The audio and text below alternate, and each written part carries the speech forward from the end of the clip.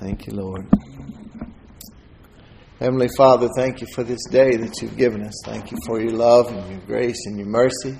Thank you for your anointing, and thank you for your precious word. Help us to feed on the manna that you have given us for today from heaven. Let it be you only, Lord, and not me, who speaks to your people. Help them to hear. Give them ears to hear. Plow their hearts to receive the seed of your word into good ground, and let it take root and bear fruit in their lives, that they may be helped in every way, and thereby helping others with the overflow. Thank you, Lord, in Jesus' name. Amen. When sort of had a little series going on Believe. This will be the third on that sort of theme, and it caught on in my heart, so I just picking with it during this season of Christmas, when people are teaching that if you don't believe in Santa Claus, he won't come.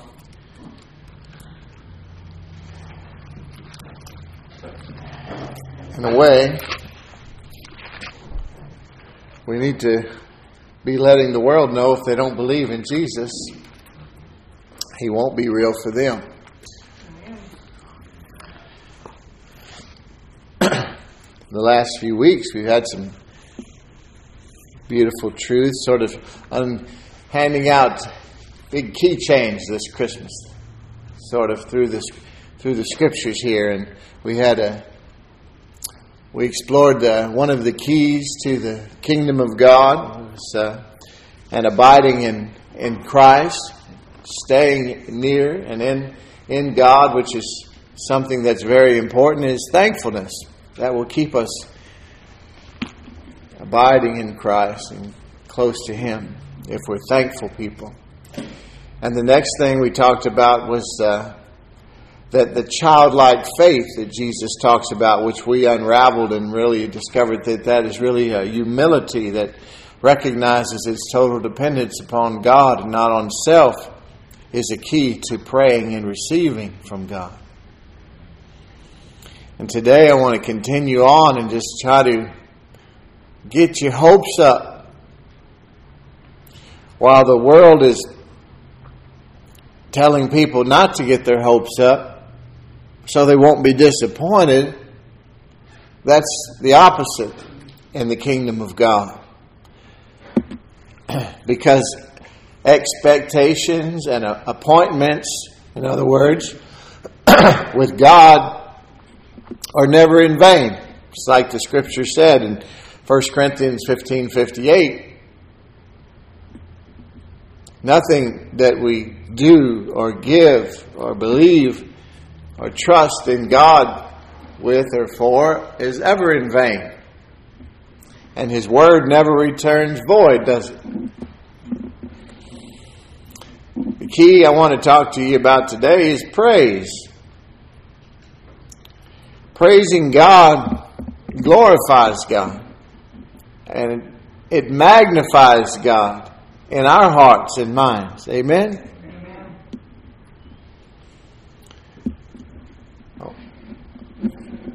We were talking about Mary, the mother of Jesus, last week. I can't wait to meet Mary. I don't pray to Mary because she can't hear me. But I do look forward to meeting her. Wow. When God told people about the coming of children, it met with some different responses throughout Scripture. You remember what Isaac means? Laughter. You know why they called him laughter? Because when the Lord told Abraham, or Abram and Sarai at the time, Abraham and Sarah later, when he added the which is the letter for grace to their names, When he told them that they were going to have a child in their old age, Sarah laughed, didn't she? And the Lord said, "What'd you laugh for?" She said, "No, I didn't." He said, "Yes, you did. You're going to have a son. His name's going to be Isaac." And then when we talked a couple of weeks ago, when the angel came and told Zechariah that he and Elizabeth would have John the Baptist, something they'd been praying and believing for many years, and they were in their old age, and that answered prayer was met with disbelief.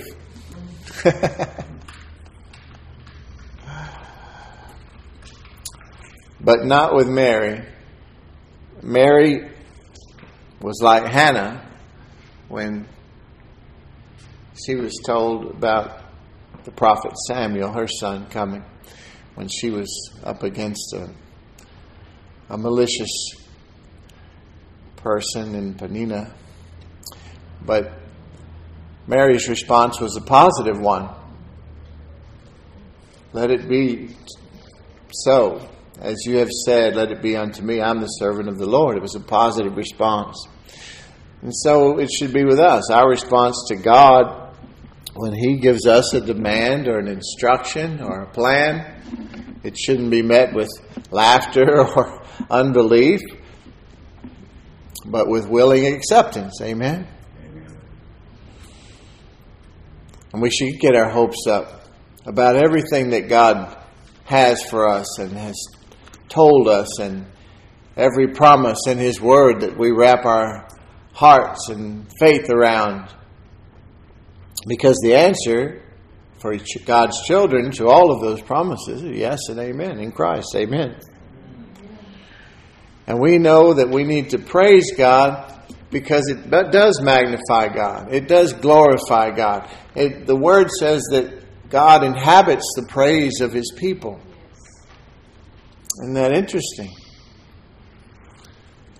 If you really believe that, if we really believe that, we would walk around praising God all the time. We should believe it. I'm standing here now. I know that I do believe that. And I'm asking myself as I'm telling you this, why don't you praise Him 24/7? I think I'm going to look into that. Because I know that it's true. It blesses God when we praise Him. I want to go back to Luke. Let me get my old Bible here. Only this cover is holding it together. But I want to read where I stopped off last week about Mary's response to God. She responded positively, of course, and then she went to her cousin Elizabeth's house.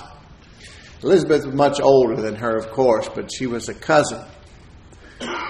So John the Baptist was Jesus' cousin, second cousin, you see.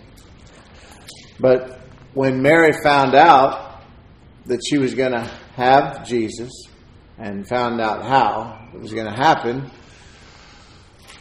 thankfully, the angel told her that Elizabeth was 6 months pregnant as well in her old age. And so this, we know that Mary rushed to Elizabeth's house. She didn't live next door. She lived in another town. And so she took the journey to go and see. And I know she just needed someone. She needed probably a little encouragement at this point, don't you think?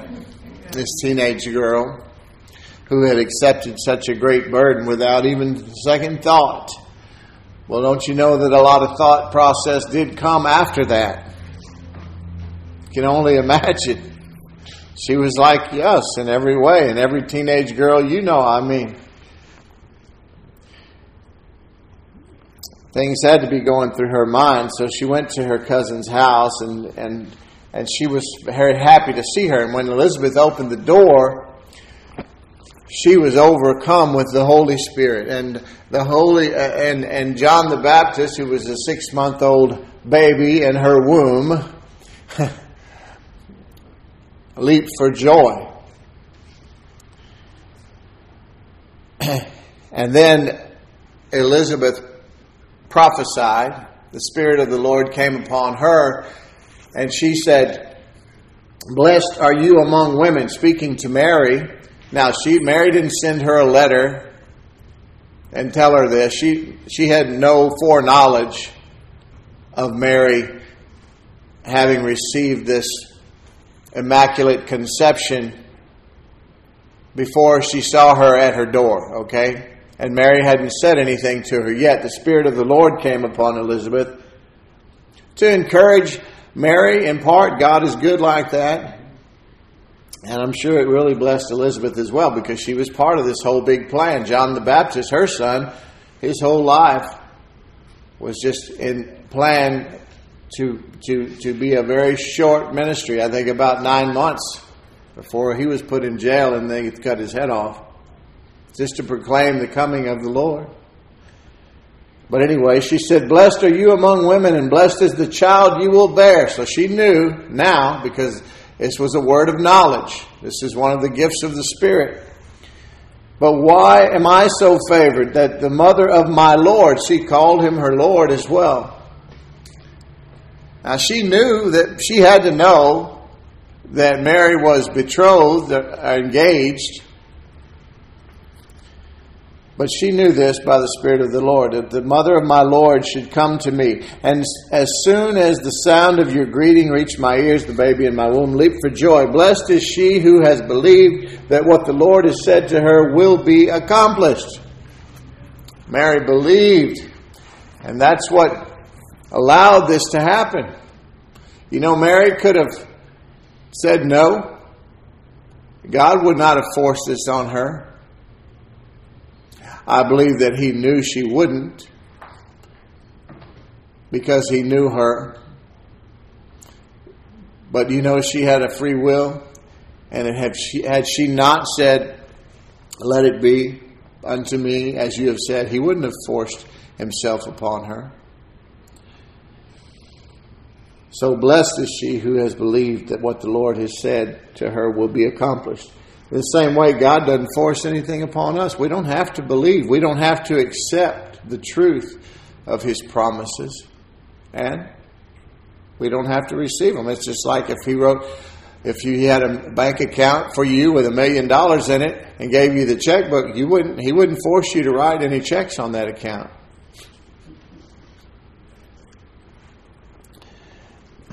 Here's what I want to read. Mary had a song. It's called the Magnificat, or some people call it that. But this is what she said.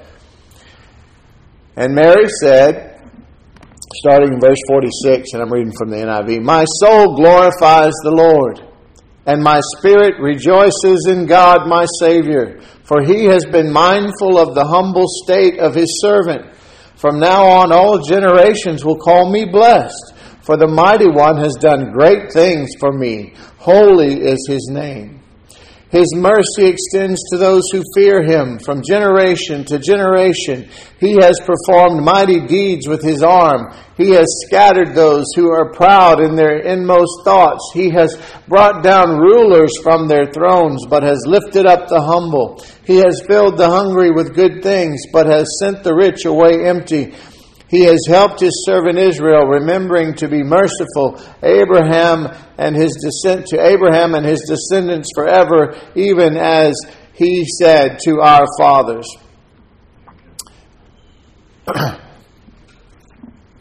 That is what Mary said in response to Elizabeth's greeting.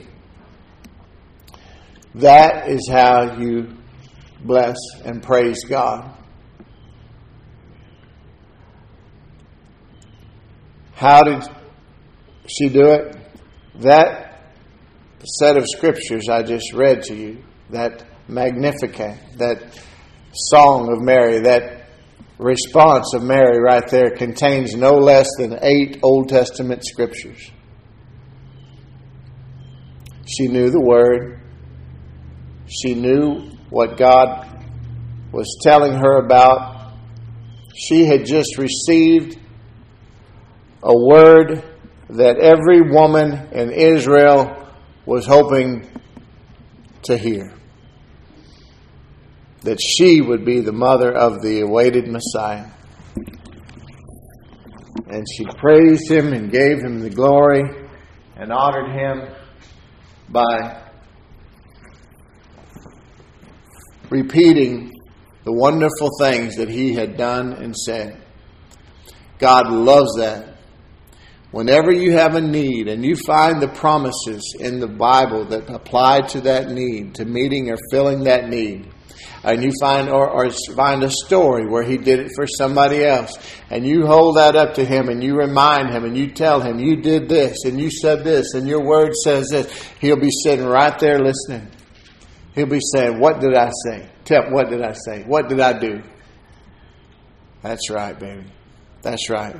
And I will do it for you. I am no respecter of persons. I did it for one, I'll do it for you. You're my child and I love you. Amen. All those scriptures. She had been hearing about all this wonderful things the Lord had done and was up to and was going to do for Israel and for her, for the people. And she realized that she had become a part of that. And she just started reciting that, rehearsing all of the wonderful things God had done and was going to do and was doing. And that's all that it amounts to. This was a wonderful and exciting time, as you can imagine, in the life of Mary, especially at this moment. You know, she sort of gotten confirmation right there through her cousin, who the spirit of prophecy, the Holy Ghost had come upon, and it just all started, the dots all started connecting, right? She's happy, she's excited, her cousin is excited for her, they're celebrating together. And then it says that she stayed. Mary stayed with Elizabeth for about 3 months and then returned home. So I'm sure that was a great thing for Elizabeth, who in her old age was 6 months pregnant and starting to feel the things that come along with that, especially as an elderly person. So I'm sure Mary was a great help to her, and she was probably learning a lot. Even though Elizabeth hadn't had children, she had definitely had a lot of influence over others and their children. Amen. And so that was a good time for Mary, and probably it was sort of a little bit of a time to to hide away and not have to deal with some stuff, right? She's in a safe place where they knew about it because they had received information from God, and so everybody was of one accord there, and she was no trouble, no danger, no risk. But then what? Back to reality. Now, the spiritual things that we talk about are more real than the natural things, but we still have natural.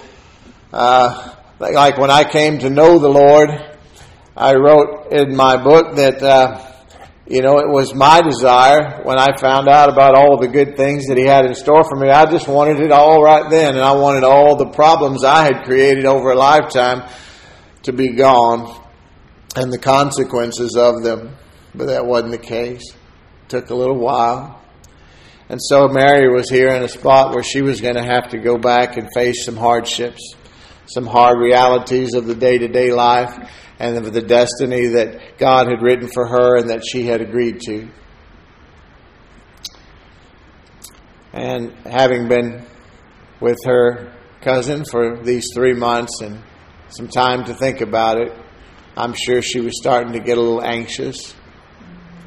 Because the angel, although he came and told her what was going to happen, God didn't just stand beside her and send angels every day to reinforce and encourage her and to tell her more.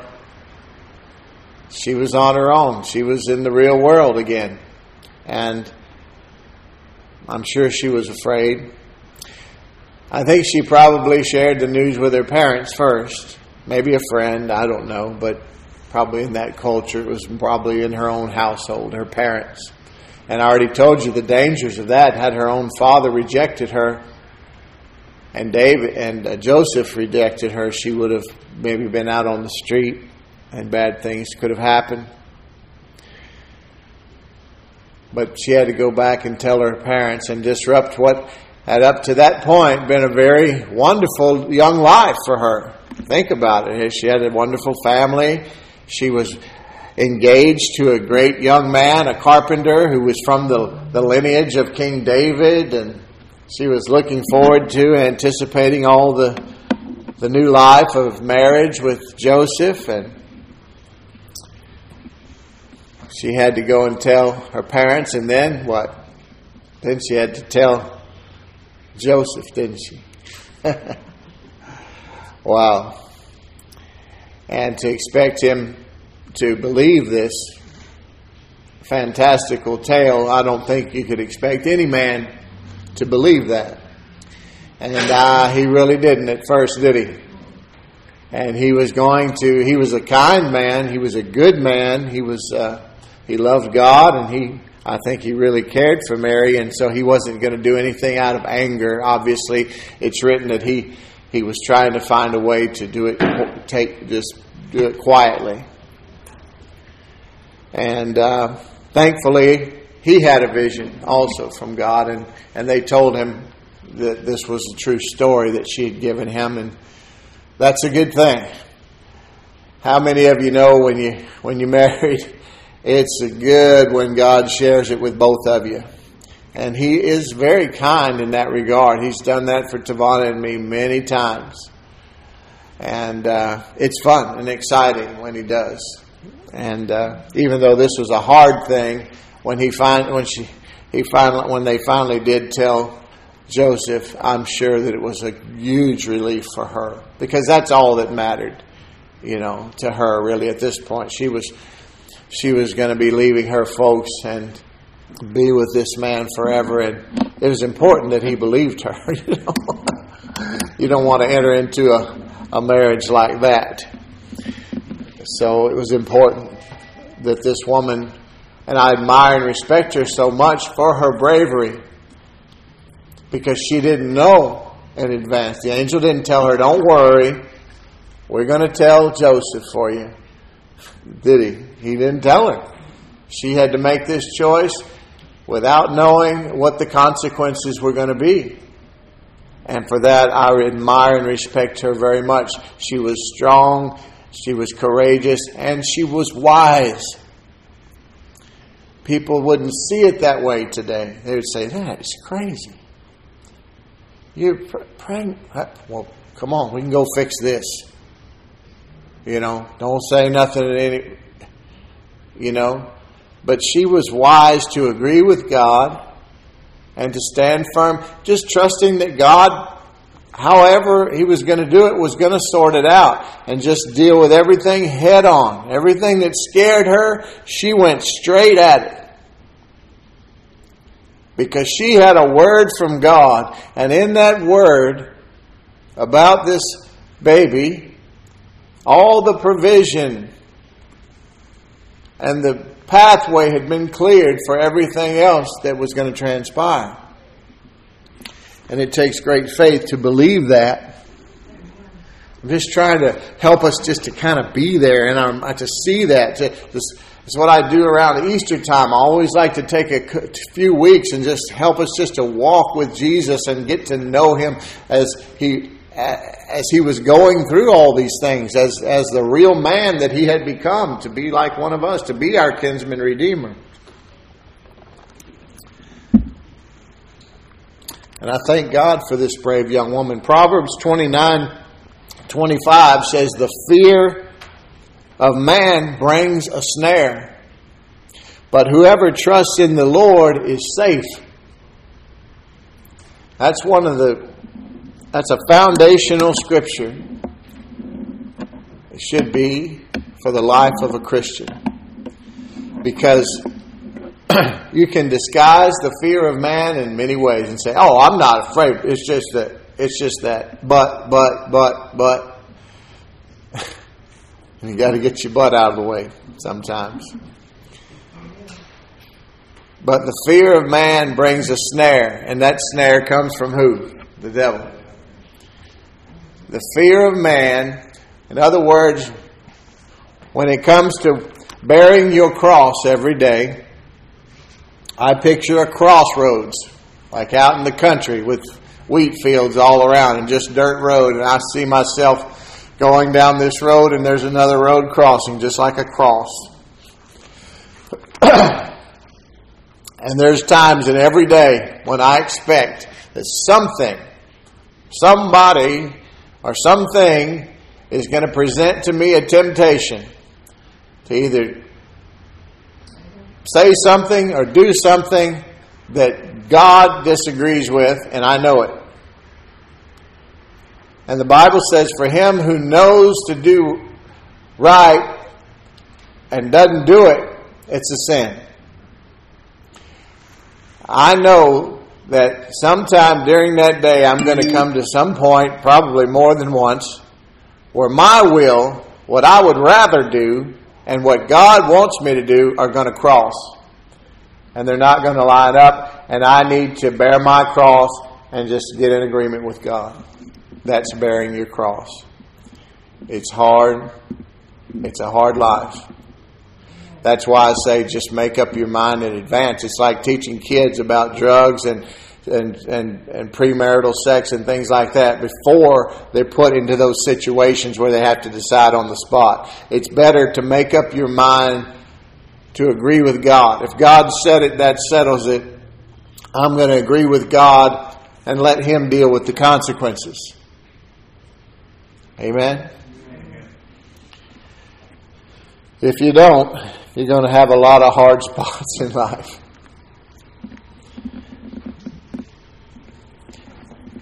Whoever trusts in the Lord is safe. The fear of man brings us there, but whoever trusts in the Lord is safe. I looked up some other translations in the Bible for that same scripture, and for that word safe, they also use protected. That person is protected by God. Another says set securely on high. I think of being on high in the shadow of His wings. Amen? From what Psalm 91 says. Or another translation said will be exalted, lifted up. So, in other words, it's saying you don't have to worry, even though it looks like you have to worry. When you should worry is when you're taking the easy road out because, hey, if I do this or say this, my coworkers may come against me, or the world may come against me. My church may come against me if I tell the truth.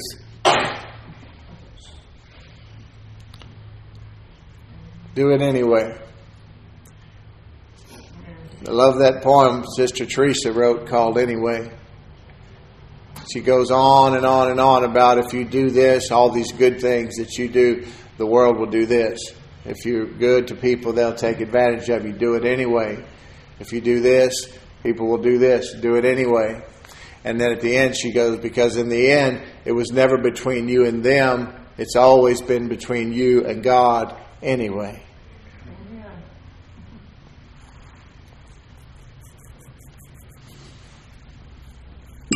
So in spite of all the consequences, Mary believed. She agreed with God. In spite of any consequences, she praised God. She glorified God. She was obedient to her calling. And she was the only woman in the world, only person in the world who was present at not only the birth of the Lord, but the death. Can't wait to meet her. Luke 1:46. Remember when Mary said, "My soul doth magnify the Lord." My soul doth magnify the Lord. And I have that circled and underlined, and I circled soul.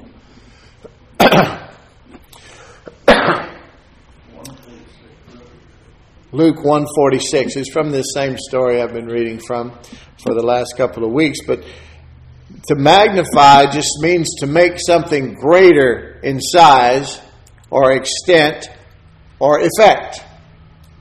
Right? So she says, I've magnified the Lord. I've made Him greater in size or extent and His effectiveness. I magnify the Lord. And she said, in my soul. You know, as a born-again believer, if you're truly born again and your spirit has been renewed, the old sin nature has been cast out, the nature of God has come in, your spirit has been renewed, it's perfected. Forever you have the very mind of Christ in your spirit, and it's sealed with the promised Holy Spirit, incorruptible forever. 1 Thessalonians 5:23 explains that we are three-part beings, spirit, soul, and body. So we are a spirit. God is a spirit, and those who worship Him must worship Him in spirit and in truth. That's John 4:24 when He's talking to the woman at the well. If He created us in His image, connect the dots. We're a spirit with a soul, a mind, a will, and emotions, just like God, a personality, and we have a body. The spirit of a Christian, a believer, someone who's truly born again, already agrees with God, already magnifies the Lord, already praises God, is already filled with all the peace, love, and joy that you will ever need. Always ready to praise and agree with God. So it's important that she said, my soul doth magnify the Lord. I have made a conscious decision to praise, to magnify God. Because our mind and our will and emotions are still up to us. We can either choose to renew this mind by the washing of the water of the Word with the help of the Holy Spirit and get into agreement with God, or we can choose not to. God will never force us, because like I always say, He's not looking for, He had angels that are forced to do His will already. You will judge some of those angels one day. But He wanted a family. So He sowed a seed, His only Son, and now He's reaping the harvest. And it's a painful, troublesome, heartbreaking harvest. He's like a hard-working farmer. God knew it was going to cause Him pain when He gave us a free will. But He did it anyway. What we think of God, talking about magnifying the Lord, how she magnified Him when she praised Him and gave Him glory and honor in her song by rehearsing His victories and His goodness and the things that He had done and was going to do and was doing. What we think of God, like we were talking about earlier, when we were talking about fasting, it doesn't change God. When we think of God, if we don't think of Him highly, or if we do, it doesn't diminish Him in any way, does it? God is God. He's the Alpha and Omega. He's all-knowing, all-powerful. But it changes how much of Him and His provision we receive. This is the key. This is why magnifying the Lord is so important. It's not going to change Him one bit. He loves you. He wants you to understand these spiritual laws that are in place so that you can benefit from them. But He's not going to force you to believe. He's not going to force you to participate. That's just like with Jesus talked about the law of sowing and reaping. And when He did, of course, most people apply it to money. The tithe, the tenth of all you're given. Everything, all your increase should go to God. And then there's offerings and all these things. And they were familiar with this. And He talked about money a lot because it's important. And He applied that spiritual law of sowing and reaping to money. That's what God's plan is, to get money to His people. He doesn't want your money. He wants your seed so He can bless it and return seed to the sower. 30, 60, 100-fold return. Amen.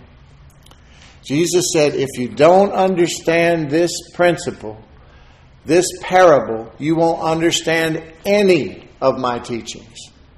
That's pretty drastic. Makes it important. Because the point is, everything in the kingdom of God is in seed form. Your time, your money, your gifts, everything that you have in your care, you are a steward of. And God sees it all in seed form. And we're constantly sowing and planting words. Everything is in seed form. And so when we magnify the Lord, when we praise God, when we glorify God, we remind Him of all the good things He's done throughout the Word of God, what He did for other people, what He's done for us. We rehearse the track record of blessings, the track record of answered prayers, the track record of all the good things He's done for other people, as well as our own lives, the times He saved us and spared us and healed us and provided and fed us. He loves it. It magnifies Him in your mind and heart, and it makes your faith strong, and it makes it where you can take that faith and use it as the hand that reaches out and obtains, grabs hold of the things provided by grace through the atonement. All the love, joy, peace, patience, kindness, goodness, faithfulness, gentleness, self-control that you'll ever need are already inside of you. God has already provided everything that you'll ever need for this life and godliness. It's all in you. You just need to learn to work out the salvation that's already within. And this is how you do it. This is the dipper that takes and draws from the bucket, from the well, our faith. And this is a way to inspire it. The things we've been talking about, this thankfulness, this childlike faith of humility, this praising God, which glorifies and magnifies God. These things will make your life so rich. Psalm 69:30 says, I will magnify Him with thanksgiving. See, that tells you that by thanking Him and praising God, it magnifies God. Does it make God bigger? No. To you it does, though. And remember, like I always talk about the seesaw. We're made like a seesaw. You can't magnify God and His provision and His promises and His goodness at the same time as you magnifying your trials and struggles and tribulations and hardships. You're going to make one bigger or the other. And it's better to choose God, because then all of the provision to take care of the other things, the molehills you've been making into mountains, the provision will be found when you minimize their size in the spiritual realm and maximize His. Amen? It says that I will magnify Him with thanksgiving. And then our memories of His faithfulness, that's track record, stirs us up, like Peter talks about in 2 Peter 1:13. And it builds our faith, which is what Paul was talking about in Colossians 2:7. So, I hope that you're getting the concept here. These keys I'm talking about, God always wants me to remind people, this isn't a system or a formula. There's no magical potion. These are just spiritual truths and realities I'm calling keys. We don't ever put God in a box, but these things work. These things work. This is the Christian life that He's called you to, and most of us are living way short of our inheritance in Christ. And just these last few weeks, these simple messages, if we were to just embrace them and realize these little things right here will change my world and change the world of people that I know for the good, if I will embrace them and ask God to help you. Tell Him, I believe what Pastor Will said. I believe it just like he believes it. Help me grow in it just like he's asking you to help him grow in it. Because I am. Every day. You know? I know, especially when you minister these truths, and you know, I'm just like you guys. You know? I remember a great minister who's passed on now. He said, you should never ask God to do anything that He's already done or provided for. And you should never ask God to do anything that He's told you to do. Because if He told you to do it, He already installed all the power to accomplish that word. Just like when He told Peter, come. The power to walk on that water was in that word, come. So when He tells us to do something, as scary as it might be, think of Mary having to go home to tell her mama and Joseph. All the provision was already made, though. Just like when Abraham was going up that mountain with Isaac, and Isaac was carrying the sticks for the wood on his back as a picture of Christ and the cross. All the way up there, don't you know Abraham was thinking about having to kill that boy, to sacrifice him? Although it says in the Bible he never wavered in faith. I want to ask him about that one day, because he never changed his mind, but I know he had some thoughts because he loved that boy. This was the promised child, but the Bible says in the great faith chapter in Hebrews that he believed that even if he had to carry through with it, God would raise him back from the dead. That's how much faith he had, because God had promised him this child. And from that child, He had promised him multitudes of children. And that hadn't happened yet. That's a powerful thing to remember. If God has told you something, that's how Andrew Womack's son, who was dead for 5 hours in the morgue with a toe tag on, is alive and well today with children of his own. Because on the way to the morgue, Andrew remembered a prophecy that had been spoken about his boys that had not come to pass yet. And he clung on to that, and he began to praise God and magnify God and His promises, and said, this report will not be the last.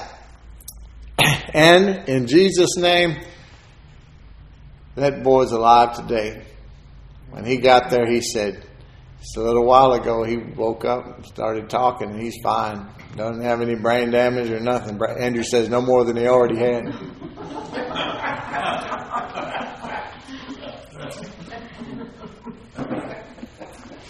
We play a little game with Harper, because when you're 4, you are a little bit self-centered. As sweet as that child is, oh God, she's a sweetheart. She come woke me up this morning. But she is wonderful. She is such a big part of our lives. But, you know, they can be a little self-centered. And when she starts to complain about something, I've learned to play a little game with her. I start saying to her, let's think of all the things. Because she loves to play a game. You know, it could be anything. You make up a game. Oh, yeah. But let's think of all the things that we have to be thankful to God for. Let's see, Mommy and Daddy, and then I'll say, I'm thankful for this. I'll start saying my things I'm thankful for. Shoot, because at first you don't want to play. You know, it's like us.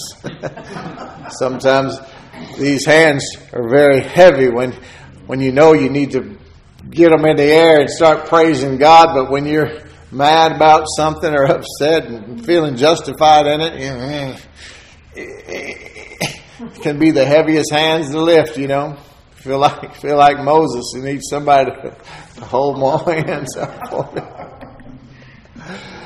But she's learned to play that game, and she's learned that pretty soon those little things that we're upset about, they're not so big when you start being thankful and remembering all the good things that God has done for you. Last night, she was going to go to bed, and she stayed the night, obviously, and she said, Papa, and a hug and kiss, and she told me good night, and then she said, Papa, will you come and check on me later?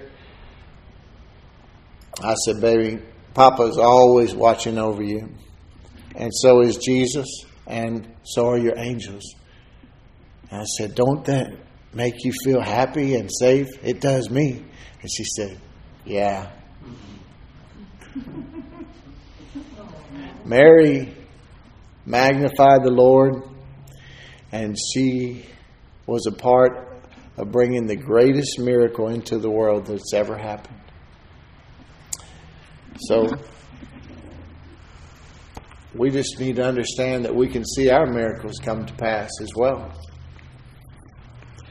We just need to start praising God, thanking Him for everything that He has done, that He is doing, that He will do, recalling His faithfulness, His track record in our lives, and proclaiming His promises over our situations. And we'll be just able to see in just a moment, just like I tell people, the moment you agree with God, things start changing. I'll tell you the same about these keys of the kingdom. The moment we start being thankful to God and praising God and glorifying God in humility, understanding our total dependence upon Him and telling Him about it and believing on Him, we will begin to see God's increase in our lives and our souls. It's going to drastically improve how we receive from God. Amen? Y'all with me on that? Amen. We can all work on that together? I'll be praying for you like I always do. I pray for everybody here. Even the ones that aren't here. I'm praying for them. Even the ones that listen by, that I've never met around the world, I pray for them. Everybody in my life, I pray for. And I believe God is working in their lives. I feel like people are lucky when they get to know me. Not because there's anything special about me. I feel inadequate every time I start to come up here and stand up here before you. It takes a supernatural anointing from God to get me up here every week, because I do not feel worthy in myself. That's why my prayer is always, Lord, don't let it be me. That's why when He called me, I said no. There's a church on every corner and they all disagree. What am I supposed to say? How do I know who's right? You have to teach me if you want me to do it. And he said, okay. So, my trust is that it's Him. And then the parts that are me, that y'all just don't hear that. That's my prayer. So I hope you've been blessed today by this word I have. Amen. And I love you all. And Merry Christmas. We got one more week before that we'll meet before Christmas. So I look forward to that. And hopefully y'all all bring some friends. Amen. Amen. Heavenly Father, thank you for this day and for your precious word. Thank you for this beautiful Christmas story and helping us to understand the plans and the hopes that you have for us by looking at the things that others have gone through in the Bible, including Mary, who we admire very much. Thank you, Lord, for inspiring in us the confidence that she had in you, the trust that she had in you. Thank you for the hope that we have in you, Lord Jesus, and for the sacrifice that you've made for us all. Thank you for loving us so much and that our names are written in the Lamb's Book of Life. In Jesus' name, amen. Amen.